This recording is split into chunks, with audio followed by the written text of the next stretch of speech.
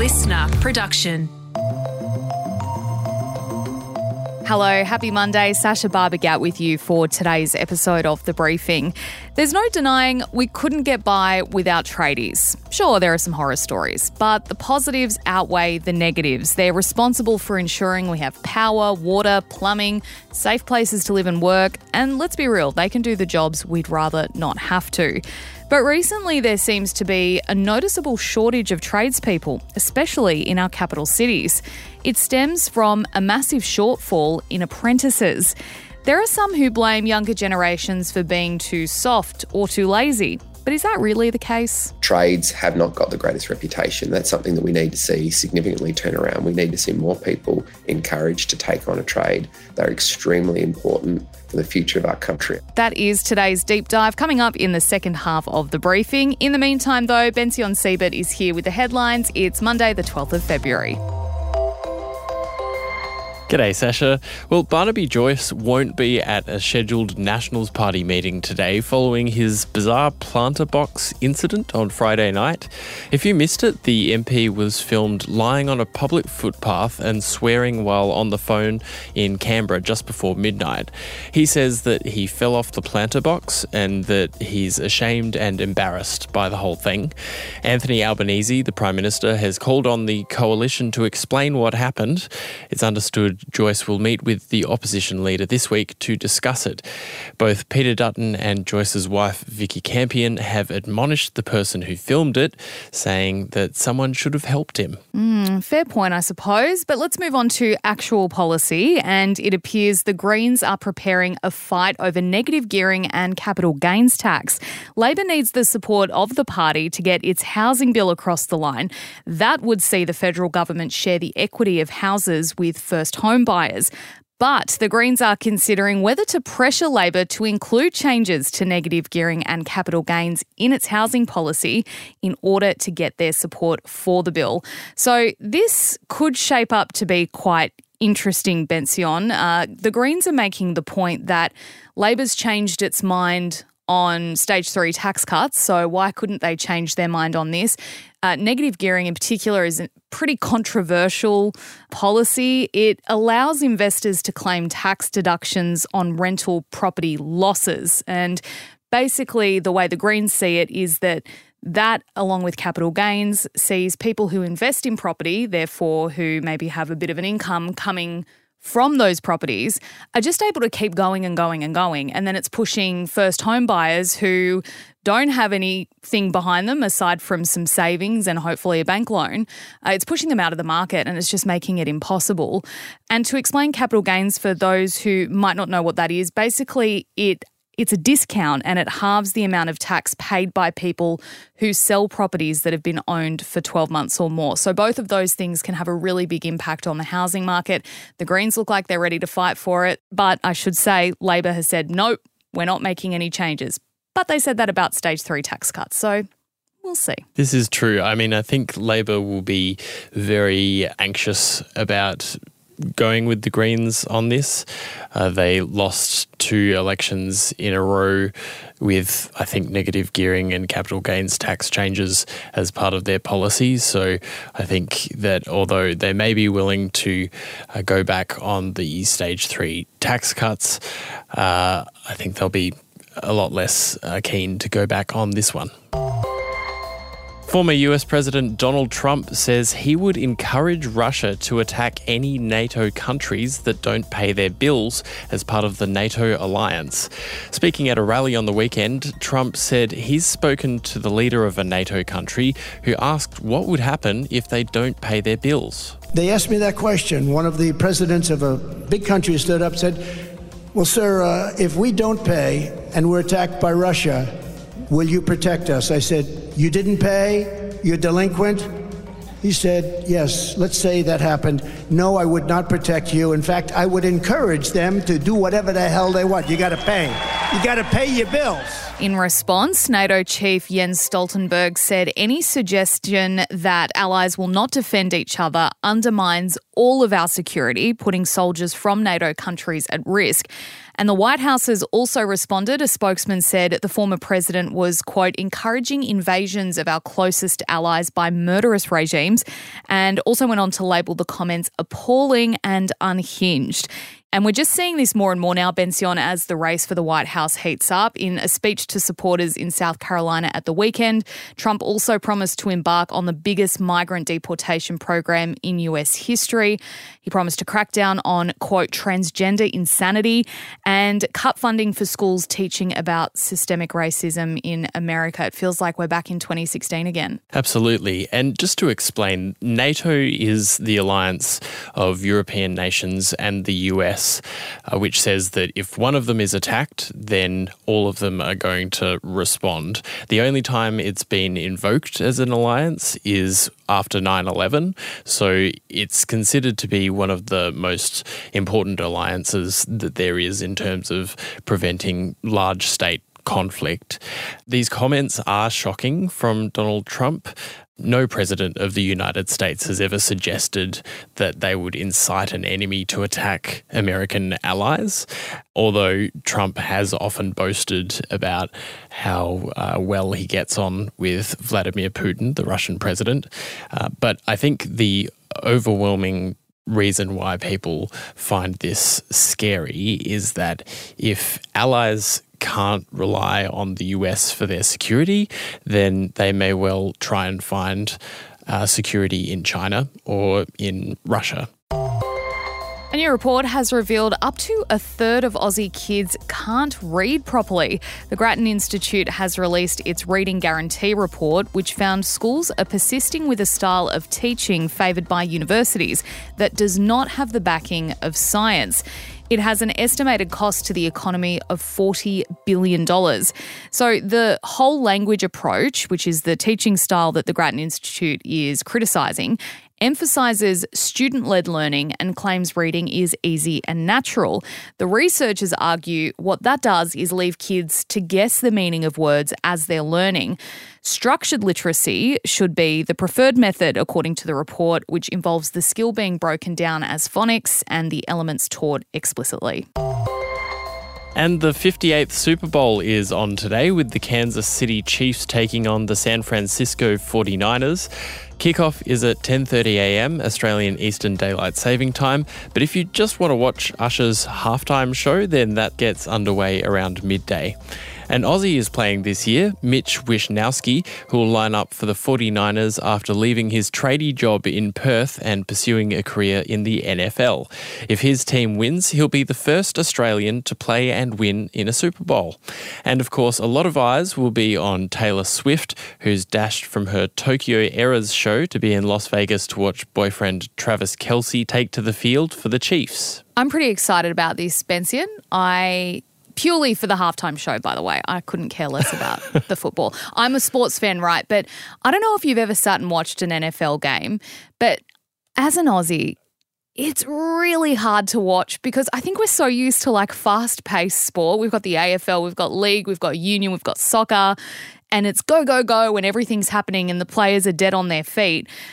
When you watch the NFL, it's a lot of stopping and starting. They'll play for like 40 seconds and then stop for 3 minutes, and they're all just kind of wandering around the field. I mean, to be fair, I don't really understand the rules. I know what a touchdown is, but I really enjoy the halftime show.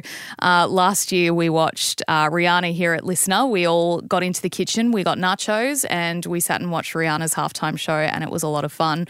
And apparently Usher's going to bring up Alicia Keys as a special guest. So I'll be watching that at the very least, yeah. Either way, I hope you get to enjoy it. Bension, maybe today's the day you watch your first NFL game. I really don't think so, Sasha. I just don't think it's going to happen, but I'm sure it's very enjoyable for other people. I may well tune in for the halftime show. Excellent decision. Thank you so much for being here for the headlines. That is all we have time for there, but we now are getting into today's deep dive on tradie shortages.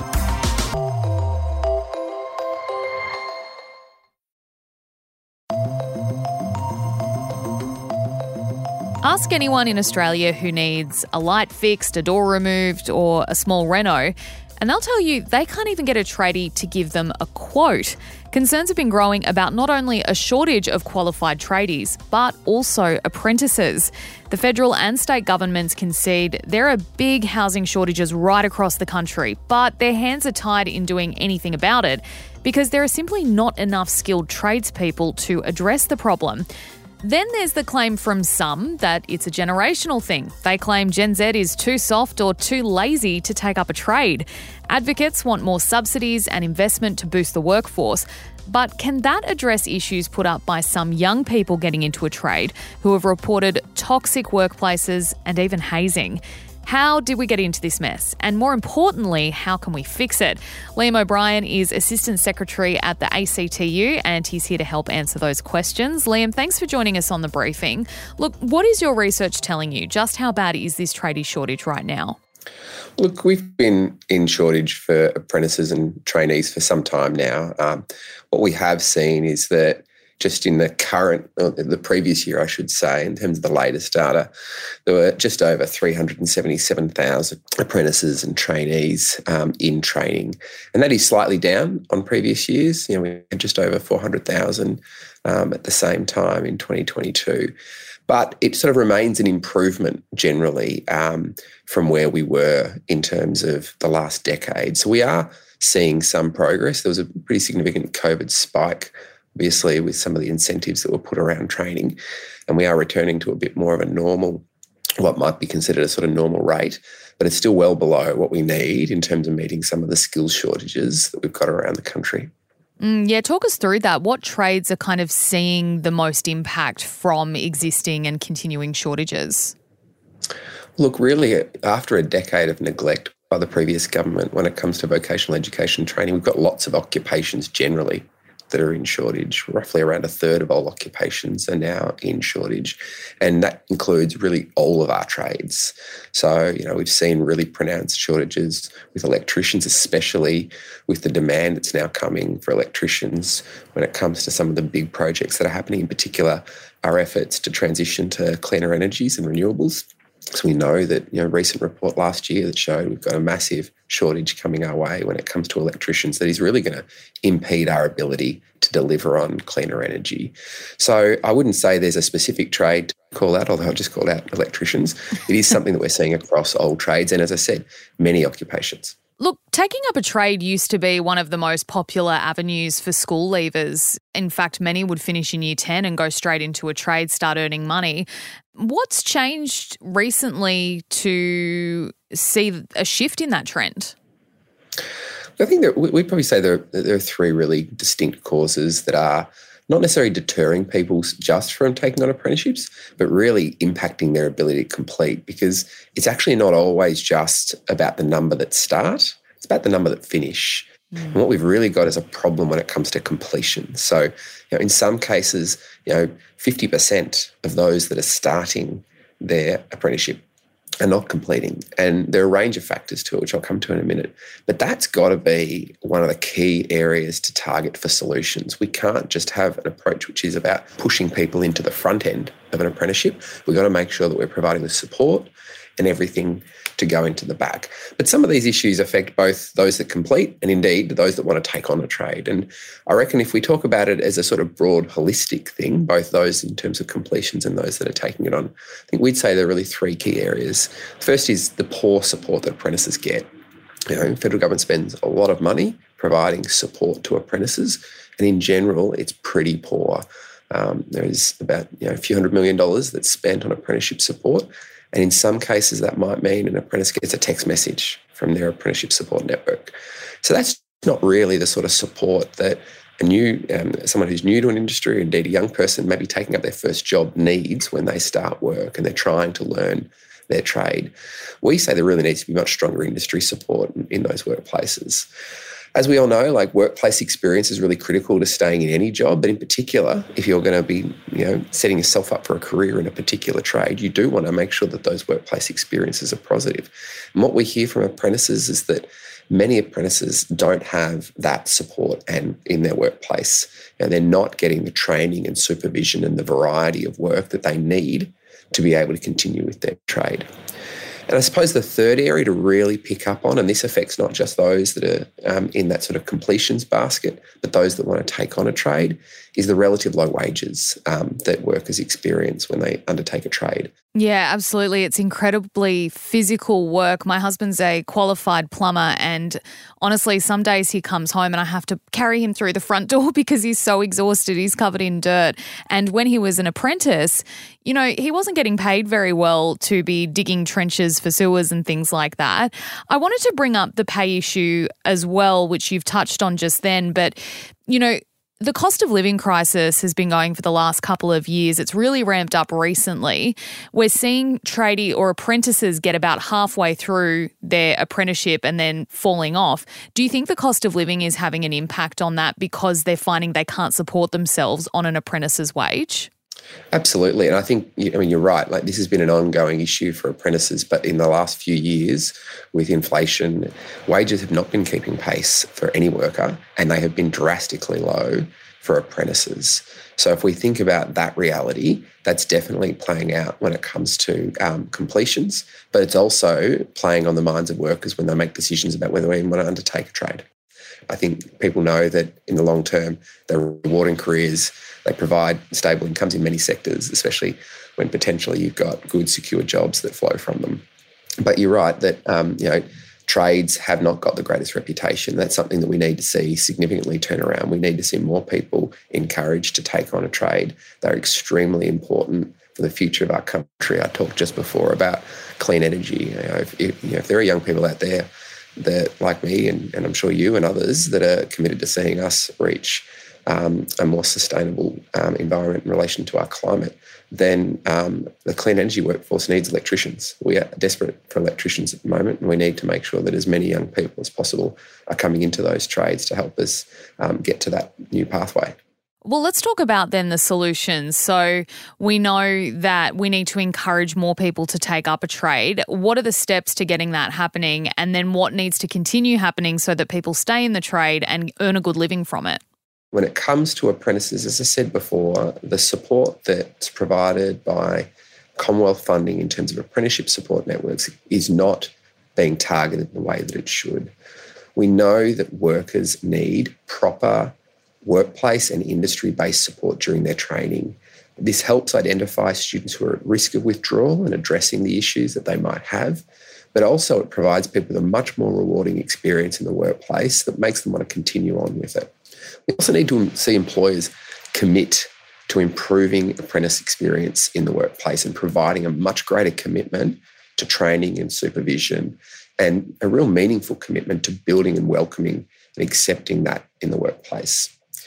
And as I said before, I think the third thing that we have to address is wages. We cannot just have this acceptance that apprentice wages are going to remain low, especially when apprentices are being presented with opportunities to go and take less skilled, possibly less physically demanding work, to your point, for significantly greater money. This is a pretty simple supply and demand issue, and we need to address it. Yeah, all those things you mentioned are great in theory, but how do we address that? It's one thing to want it, but is this regulation from government? Like, how do we get employers on board with paying more money? Does that mean the government needs to give more money to employers taking on apprentices so that, that wage gap can narrow a little bit? I mean, how do we do it?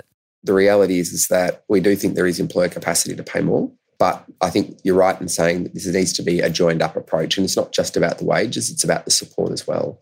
I think we need to think of the role that both unions and employer organisations play in supporting workers. We are the ones who understand the issues that workers are facing in workplaces, and how do we connect workers and unions and employer organisations up to make sure that employer organisations are supporting those employers to make sure they are providing training and supervision, ensuring that those workplace experiences are good, and that unions can also talk to young workers about how a rewarding career can be in one of those trades and the sorts of things that workers should be on guard for, and also about their rights. I think one of the key features of apprentices is that more often than not, they are young workers, and so it's not just an issue about their first experience in a trade, it's their first experience at work. So understanding what your rights are. So we think there is a much more industry-based approach that is better for workers and also better for employers. I might have talked about my partner coming home covered in mud and exhausted. However, he does find being a tradesman rewarding work. He gets to meet a lot of people. Now that he is fully qualified, the money is much better. What would your advice be to someone listening to this who is potentially looking at taking up a trade? How should they go about it, and what should they be on the lookout for?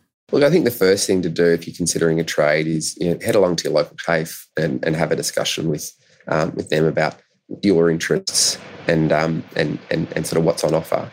We've seen a massive boom in opportunities for young workers, in particular with the work of the Commonwealth Government's fee-free TAFE, or indeed many of the states have done similar. So there is a big push to get young people into trades and into training. I think what we would say also is that it's not just about things like fee-free TAFE. We've got to see greater investment from government to help build capacity in TAFE. In some states, we are not able to meet the demand of young people. So we do, despite the significant skill shortage, we have some bottlenecks in our TAFE system, which means that even if everybody that we needed to come and fill those shortages wanted to, we don't have the capacity to train. So there are some other bottlenecks that we also need to address in terms of how we can, quickly lift the rate of apprenticeships being taken up and completed.